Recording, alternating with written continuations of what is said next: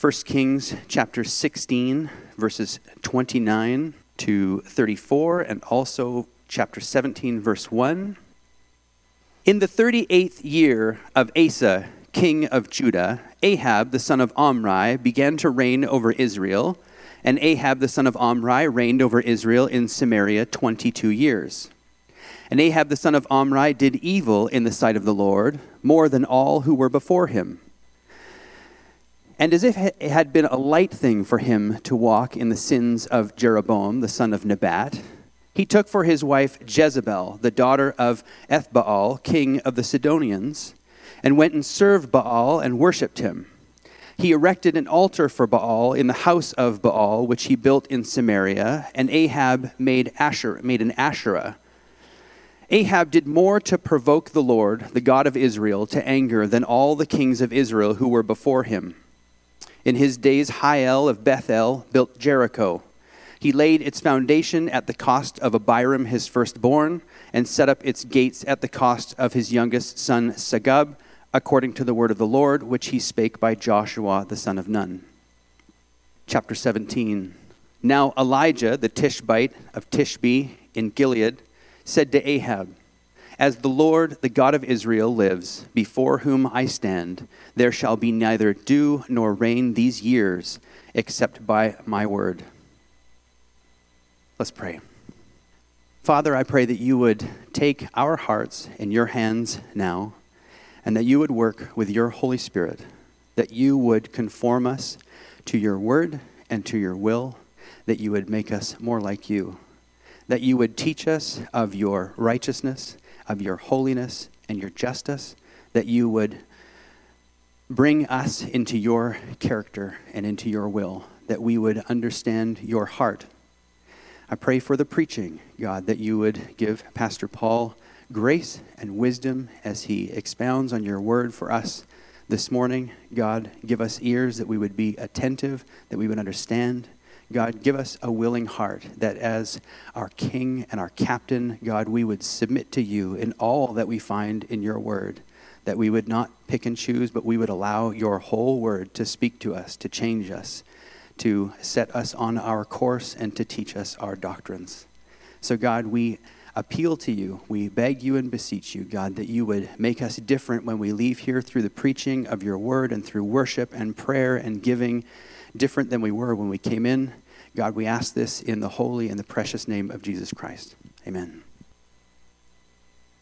I want to turn our attention now for the next number of weeks to the book of 1st and 2nd Kings, and in particular the life of Elijah. And we've called the series "When Conformity is Not an Option." I had a second sort of subtitle, which was "Living in Baal-Kissing, Prophet-Killing Times." Because at the end of, or in chapter 19 at verse 18, there were only 7,000 who had not kissed Baal. And as you know, Jezebel set out to slaughter the prophets of God. And so these were unsettling times. Of course, there's a general call that goes out to us to not be conformed to the world. We find that in Romans chapter 12, verse 2, "Do not be conformed to the world." And I think it helps to ask that question once in a while, is it ever an option? Is it ever right that we conform our lives in any way to the world? Are we ever to blend in chameleon-like with the world around us? And I think most of us who have thought about it and are walking the Christian road would say, no, there is never a time in which conformity to the world is an option. I think Romans chapter 2 is illustrated in the book of Kings in the life of Elijah. There was considerable pressure for Elijah and the people of Israel to conform to the worship of Baal and all the so-called benefits that come from worshiping that false god. Even to the point where if you didn't conform to that particular form of worship that had encaptured Israel at that time, the results could be at worst deadly for you, physically in the loss of life, and certainly spiritually in the loss of heaven. As far as Elijah is concerned, though, we will find that conformity is not an option.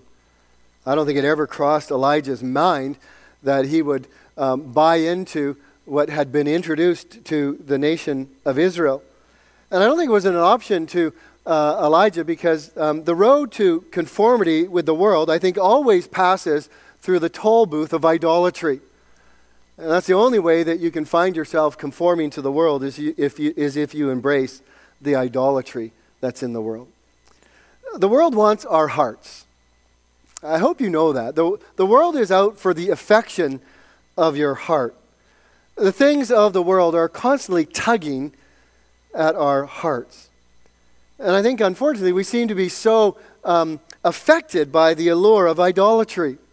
It's all over the place. We find it in institutions. We find it in the culture around us. We find it in economics. We find it in our national identity. It would seem to me that the first 3 commands of the Bible make it clear that we're not to have any gods before us, that we're not to make any image of any gods before us, that we're not to bow down and worship before any other god. And so, as far as I can see in the Scripture, idolatry is never an option for anyone. But I think sometimes amongst the people of God today, I sometimes wonder if we convinced ourselves that idolatry isn't an issue. We've come to this point primarily because we don't have these things that we stick on our mantles.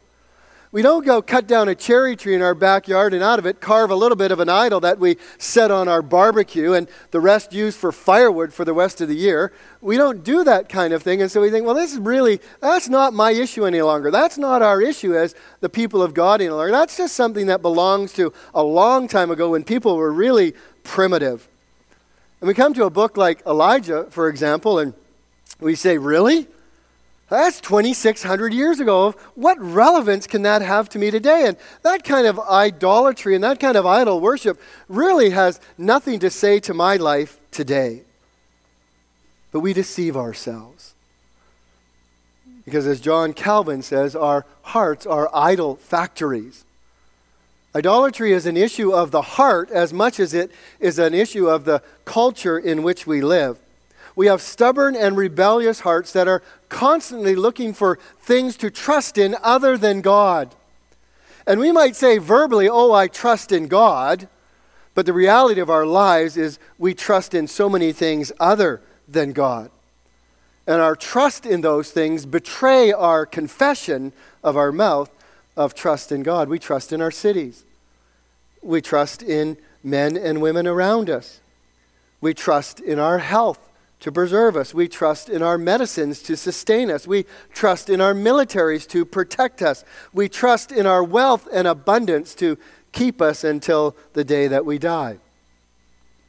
Our gods are accessed through the various screens that fill our home and that we carry around with us all day long.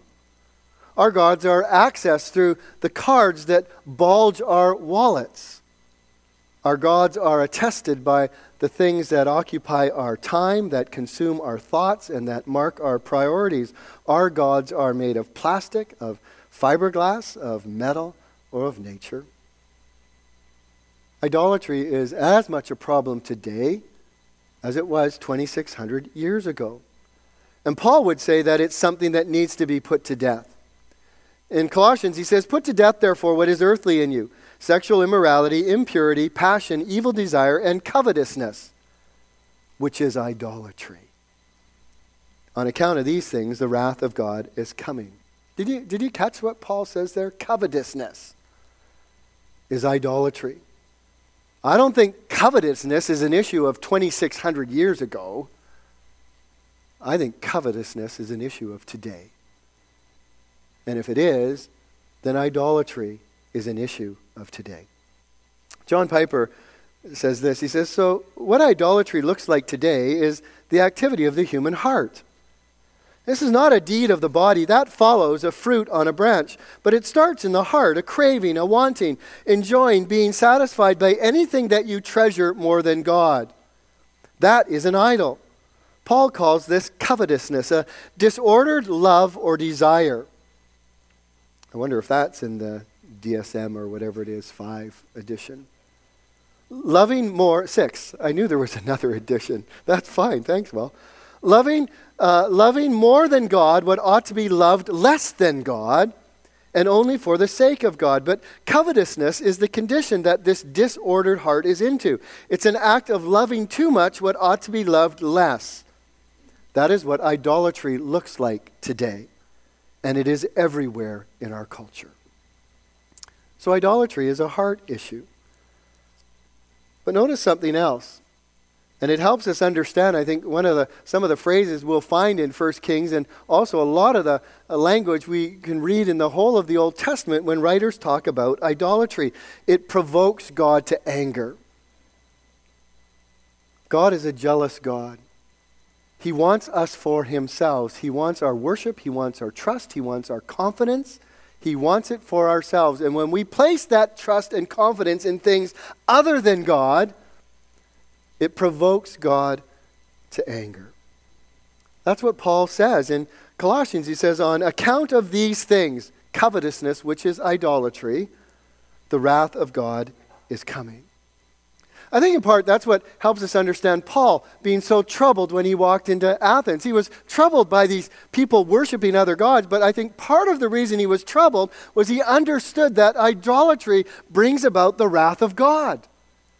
And I think that's in part why John, at the end of his first epistle to John, writes at the end of it, a very strange way to conclude a book. Little children, guard yourselves or keep yourselves from idolatry. It's like, I got to remind them again of this issue. And so this is why 1 Kings is instructive for us today. Loved ones, these chapters in 1 Kings, as we will find out, are not just history. They are also prophecy. They don't just tell us what actually happened around 850 BC. They tell us what continues to happen in 2018 AD. And so we need to get our bearings. And as we get our bearings, some of this stuff might bore some of you. But I've left a lot out because it doesn't bore me, but I'll give you just the little bits of it. We need to find out where we are in the Bible. If you're reading in the Greek version of the Old Testament, the LXX, you will find that they arrange the books of the Bible differently. And they place the book of Kings amongst the historical books. And so they treat it not only as history, but that's the section of the Bible they put it in. So this is the history of the kings of Israel. But if you go to the Hebrew Bible, the Old Testament, and read the Masoretic text, you find that the authors there put the book of Kings in prophecy just after the first 5 books of the Bible.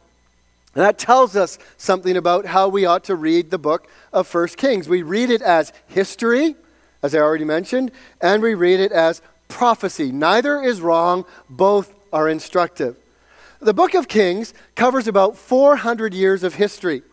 It starts with right around the death of David, and then it goes to about 587 when the people of Judah are taken into exile into Babylon. 400 years written in about 50,000 words. I don't know if you've done any reading about Canada's history. We've just covered 150 years. I bet you that in a single book alone, of which there are likely hundreds of that period, there are way more than 50,000 words. So God is being succinct here. There are many things that we would like to know, many things that would interest us, but that aren't included here in the book of 1st and 2nd Kings, which originally was one whole book. And I think that should remind us then, or should point out to us, that what is here for a very specific reason and purpose, and that we ought to listen carefully to what God is wanting us to learn from 400 years of history. There are no wasted words. The selection of the material is significant. These are notes that God wants to sound. We need to listen. May God give us ears to see as we work our way through these various chapters. A couple more things to keep in mind. First, the events that we're looking at now in Kings are historical events, and they actually happened from about 850 to 775 BC. Covered about 75 years, give or take. That's including the life of Elijah. So it matters that we think that this is actual history, that we know this is actual history, and that you can find events recorded about these days in the secular historians of the days. So this is actually history. You could set a time machine, if there were such a thing, and say, I want to go to Samaria in 850 BC, and you would find yourself in the middle of hell. Because that's what these days were. Secondly, though, I think it's important to understand that these events were not finally recorded until 550 BC. I think by a single author. Now that is also instructive. Because what was going on with the people of Israel at 550 BC? They were in Babylon in exile. And so this book was written and first read to the people of Israel who are now experiencing the consequences of their rejection of God and were now in exile.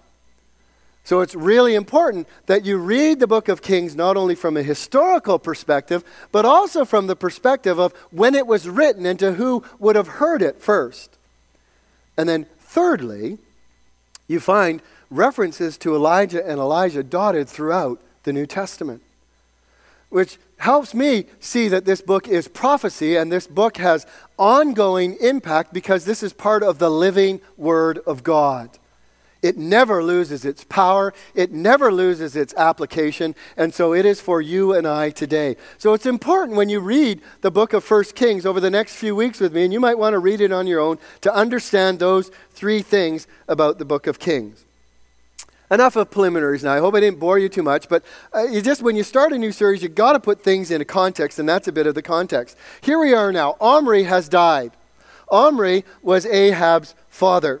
There is a new king in Samaria, and his name is Ahab. Interesting just to think about Samaria. You read in the New Testament all about Samaritans and Samaria. Well, Samaria was established by Ahab's father, who bought a hill from a particular guy, and he built a new capital there.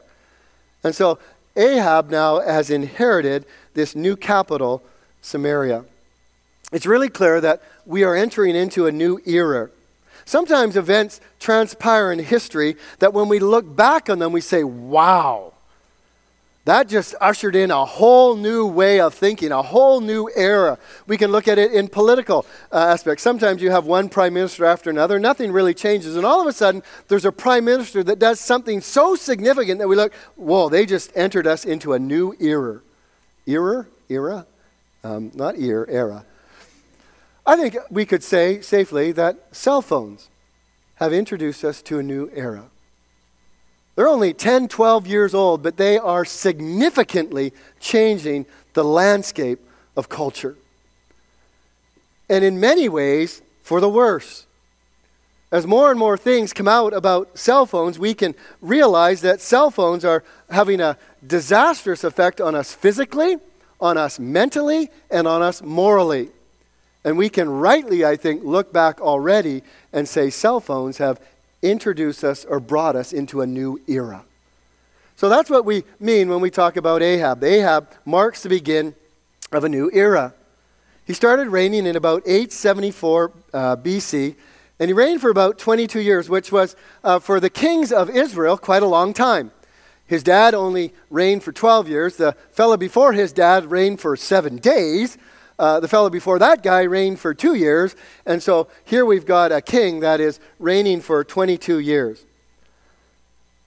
And with him, and in this new era, the nation of Israel took a definite turn in the road. There's one more significant clue from the text itself that tells us we are in a new era. There's a momentous shift in the pace at which the history is written. It's kind of like when somebody is talking really fast and then all of a sudden they slow down. That's exactly what happens here in the text. We have short paragraph after short paragraph after short paragraph, primarily of Kings, and all of a sudden we come to Ahab and 6 chapters are given to Ahab. And if we include Elijah, which takes us to the end of 2 Kings chapter 13, the whole book of Kings is 47 chapters. 20 of those chapters are given to about 80 years. There's something going on here that ought to catch our attention as a reader of the Bible. And we ought to think, okay, what is God signaling to us here? There is a signal. We are looking at an important juncture in history, but not a good one. In fact, it looks like Antichrist has drifted by and has cast his shadow over the land of Israel. And it's as though Antichrist has shown up early. God obviously regarded the threat posed by Baal worship as so serious that it required a decisive and quite distinct answer. And so he's going to reveal the emptiness of its promises, of the invading paganism, the deceptiveness of its charm that so captivated the people of Israel. He would break its power and its influence. He would prove to his people beyond all shadow of a doubt that he was alone powerful enough to deliver his people. In that day, he was the same God that delivered his people from the hands of Egypt. He would deliver them in many ways. He would deliver them nationally, and he would also deliver them individually. God would defeat kings around them, but he would also make sure that a widow's oil would not run out till the famine was over. He would undermine every aspect of Baal worship that they had come to stake their lives on. It's the same with Jesus.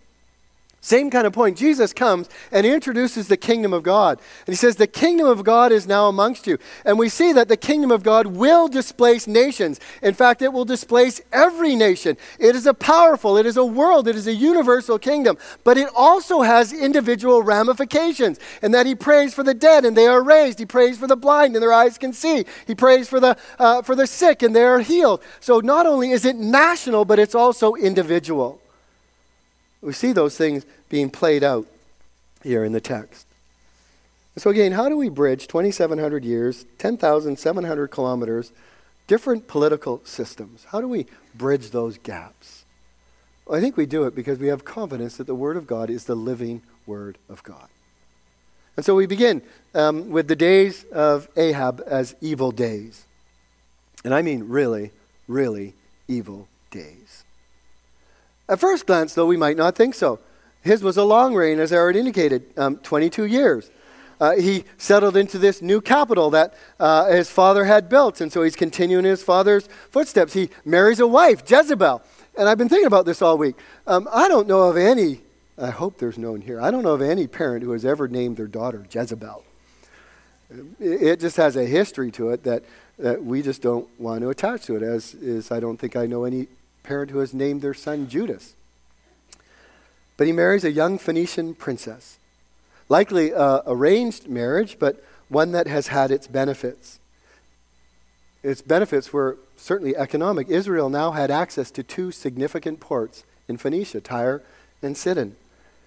They could get their goods out to more markets. They could bring goods in from a wider variety of markets. The Samaritan Chronicle might have printed up the story after a couple of years of Ahab and Jezebel's reign and say, wow, look at what's been accomplished. It's about time we had a government that knew what we needed and has gone about and doing what they promised and has opened up all these markets to us. Man, life is good. What's not to love about Ahab and Jezebel and their reign over us? But we ask, is there another perspective? Is there anybody that has anything else to say about this situation? Well, we look at verse 30 and we realize how startling it is. Many of you read obituaries. I'm not sure why we're fascinated with obituaries. I read them this past weekend. But we want to know when they were born. And I was born then. Wow. We want to know if it tells anything about how they died. We want to know if it talks about when their service is going to be, what they've accomplished. And they're always quite nice. I don't imagine that the Samaritan Chronicle would have ever printed something like verse 30. And Ahab, son of Omri, did evil in the sight of God more than were all that were before him. This is evil on steroids. This is saying that this guy really, really pushed evil to its limits. they're frightening words, and we want to ask ourselves, well, what is it? What could somebody have done that would earn them that kind of epithet or that kind of obituary? What does somebody have to do to say they were more evil than anyone who ever came before them? We don't have to look far to find out. It begins in verse 31 where it says, as if it had been a light thing for him to walk in the sins of Jeroboam the son of Nebat. In other words, the writer is saying it was no big deal. It was a trivial matter for him to follow in the sins of Jeroboam. Well, who was Jeroboam? Jeroboam was the first king of the Israelite kingdom.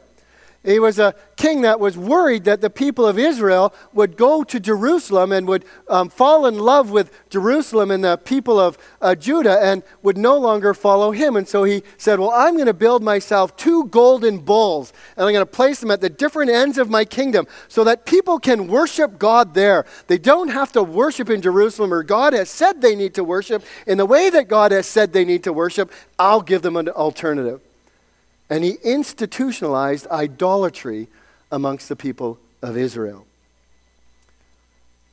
And God said of Jeroboam, you have done evil above all who were before you, and have gone and made for yourself other gods and metal images, and here's this phrase, provoking me to anger, and have cast me behind your back. I love that particular phrase when it refers to what God has done with my sin. And Isaiah the prophet says that God has cast our sins behind his back. What does that mean? We know that God doesn't forget anything. But when you've got something behind your back, you don't see it, you often don't think about it, you don't remember it, it's behind your back, and you're walking in a different direction, you're facing in a different direction. And that's how God views us when he views our sins. He puts them behind his back. They are out of his mind, they are out of before his face. Well, this is what Jeroboam had done with God. He had cast God behind his back, as though God didn't exist any longer. It's as though God has said to Jeroboam, you put me out of your sight. And from one vivid picture to another vivid word picture, one described the contrasting picture between Jeroboam's idolatry and Ahab's idolatry this way. Jeroboam's state cult is like drinking polluted water. Ahab's imported paganism is like sucking raw sewage. For Ahab, Jeroboam's sin was a trivial matter. The big deal was this. He took Jezebel, the daughter of Ethbaal, king of the Sidonians, and went and served Baal and worshipped him. It's Baal worship that so provoked God. It is idolatry that so provoked God. And Ahab dove in with all that he had into idolatry and brought the people with him into that idolatrous worship.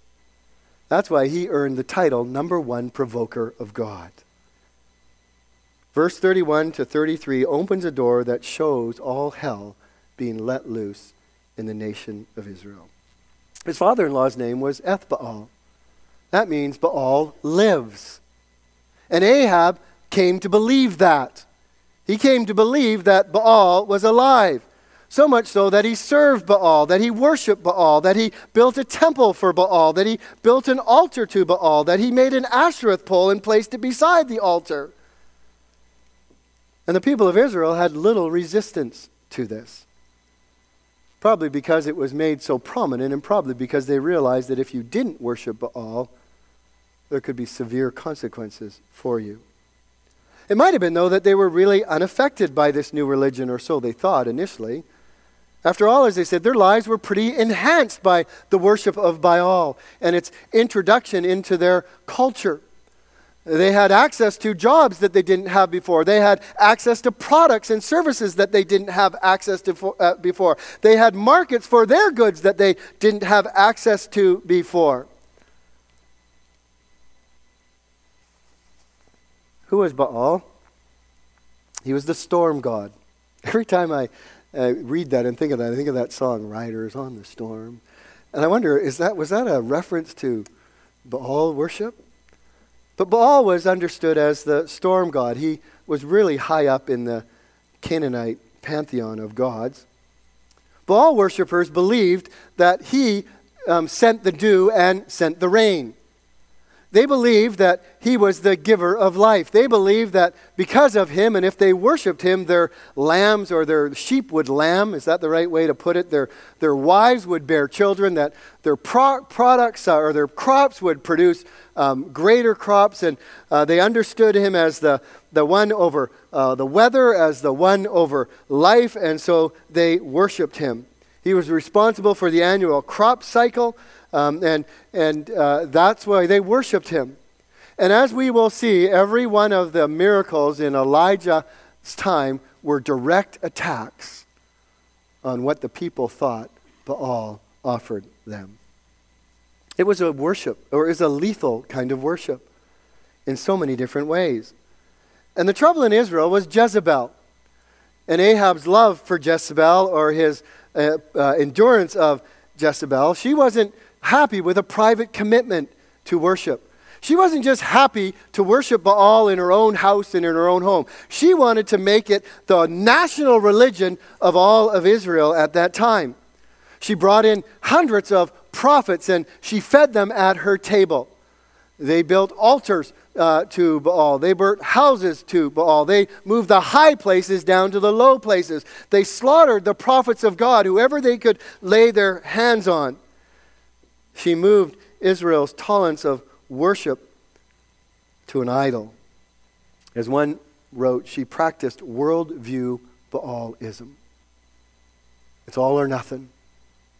He's the one that provides for everything that we need.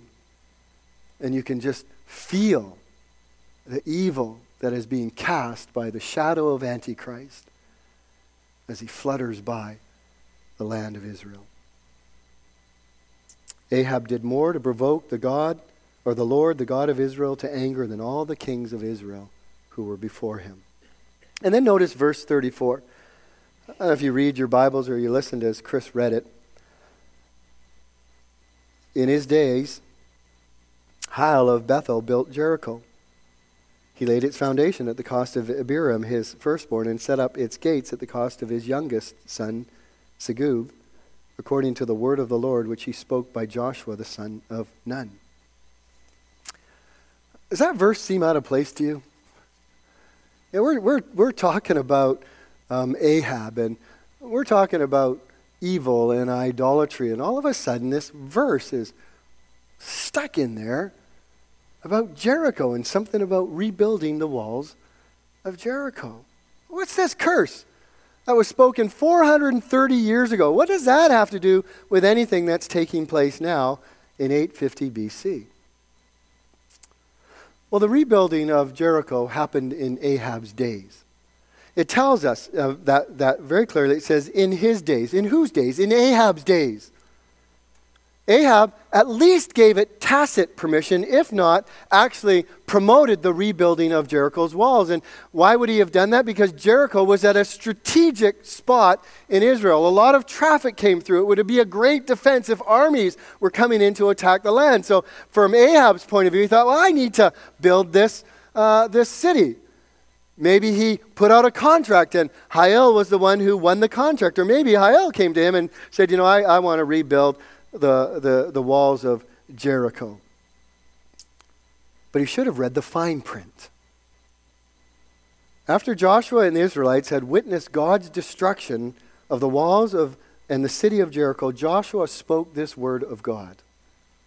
Cursed before the Lord be the man who rises up and rebuilds this city Jericho.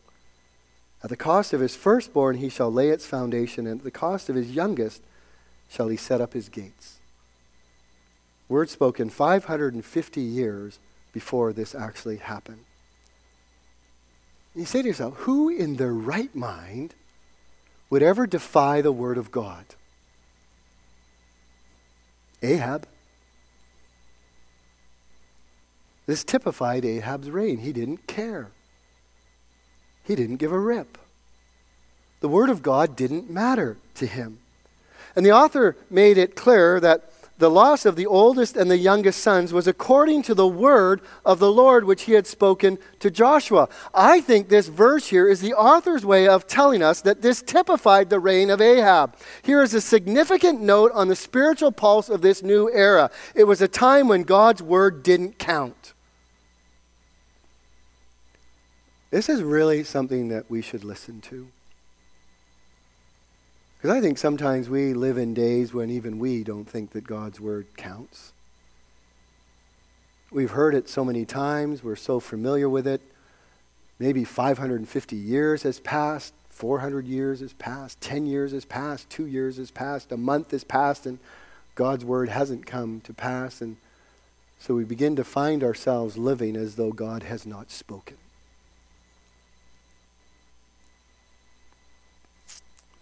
I think we need to be reminded that we ought not to live as though God's word didn't count.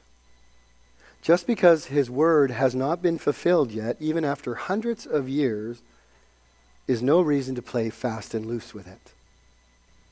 But there's a positive on the other side of that if you are hoping in the word of God, if you are trusting in the word of God, if you are banking on a promise of the word of God, know that it will come to pass. Know that God will be true to his word. Know that he will never, ever back down on his word. He can't. And so there's a flip side to it. Loved ones, we do live in evil times.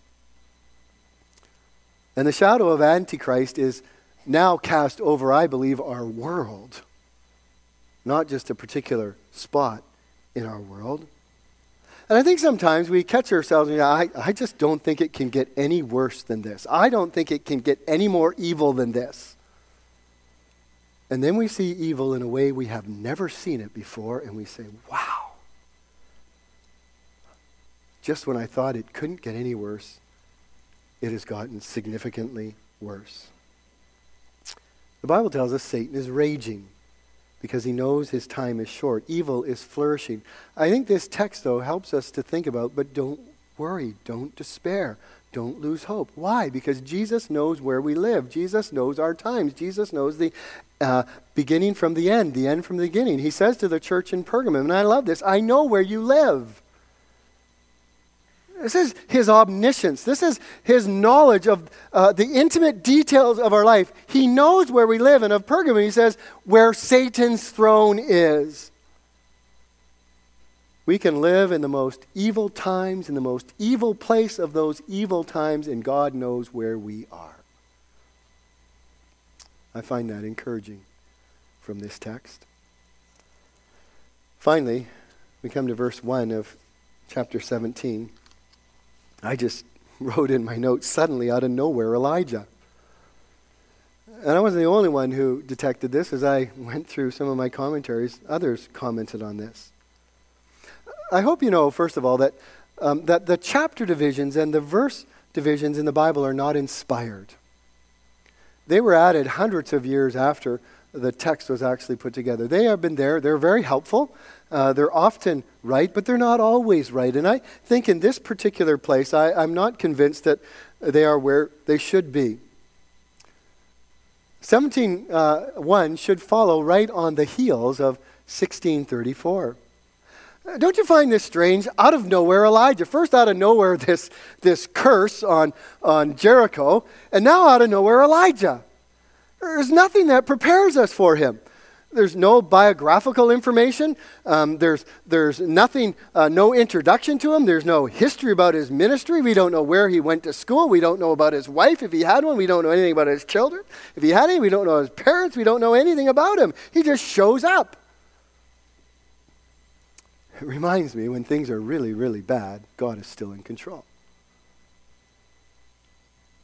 The Bible tells us, before the end of the age, and we're living between two ages, we're living in the last age, and that age is defined by the first coming of Christ and the second coming of Christ, when Christ shall come in all of his power and glory. The Bible tells us that before the end of the age, before Christ returns, this world is going to implode with evil.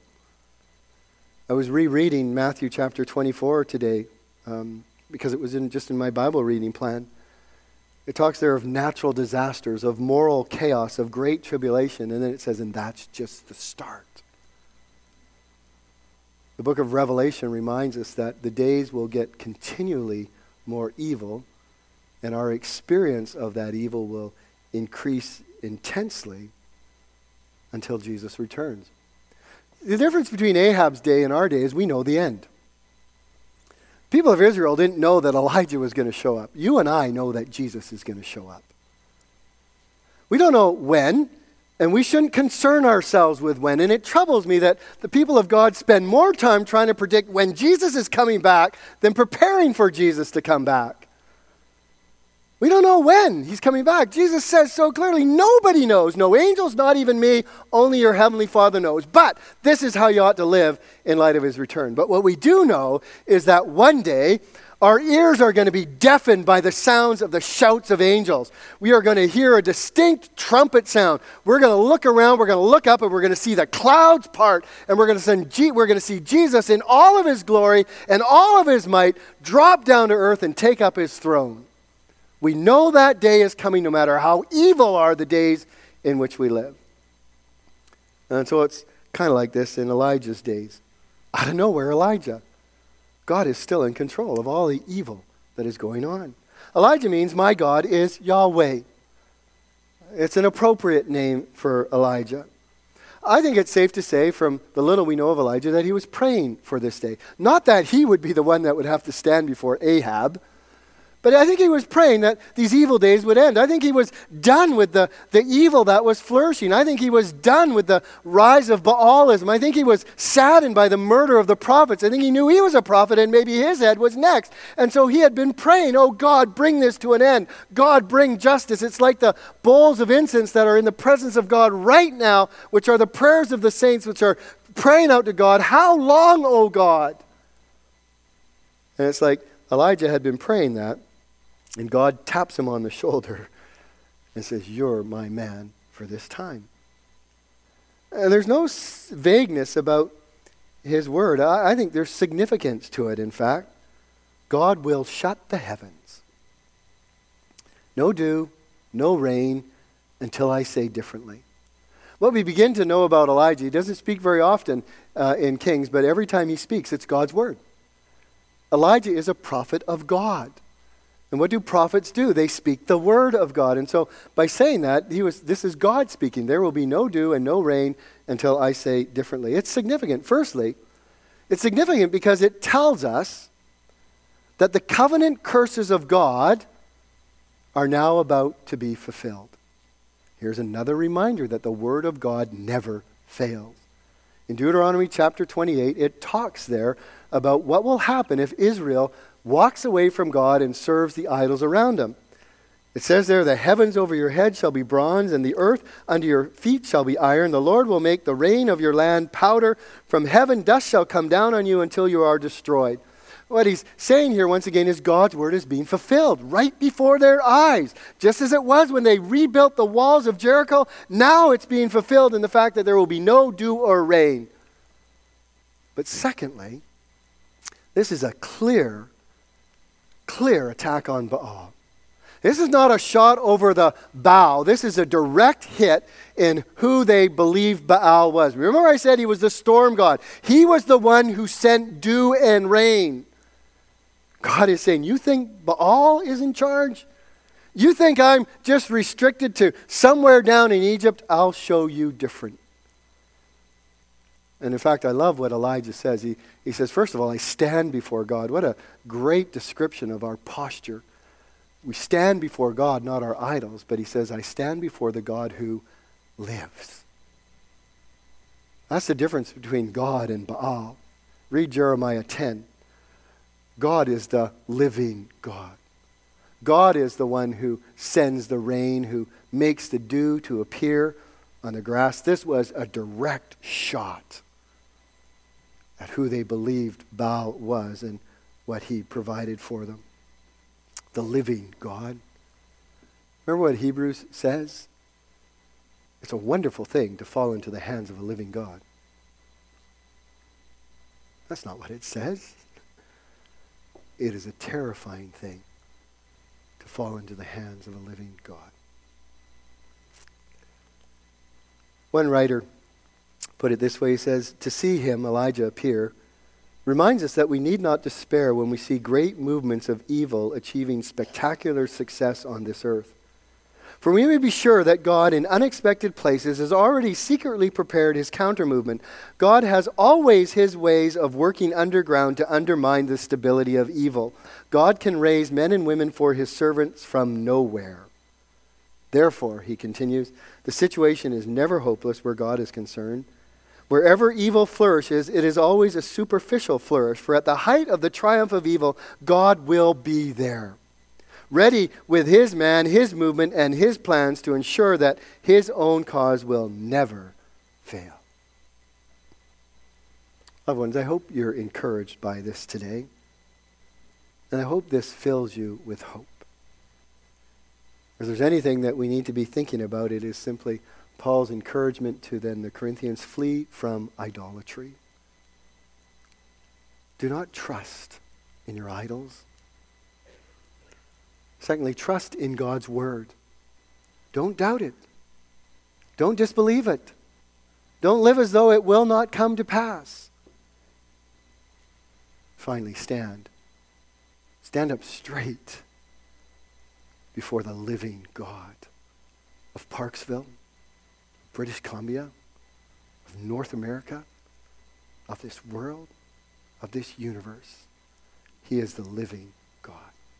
Father, we thank you for your word today, for the way that it continues to speak into our lives today. It certainly had a direct impact in the day in which it was first heard. It continued to have an effect on the people as they heard it in Babylon. It has been helpful to the people of God throughout the church age, and it is helpful for us today. Spirit of God, would you work in each of the hearts here in your own unique way? Whatever we need to hear, give us ears to hear, I pray. In Jesus' name, amen.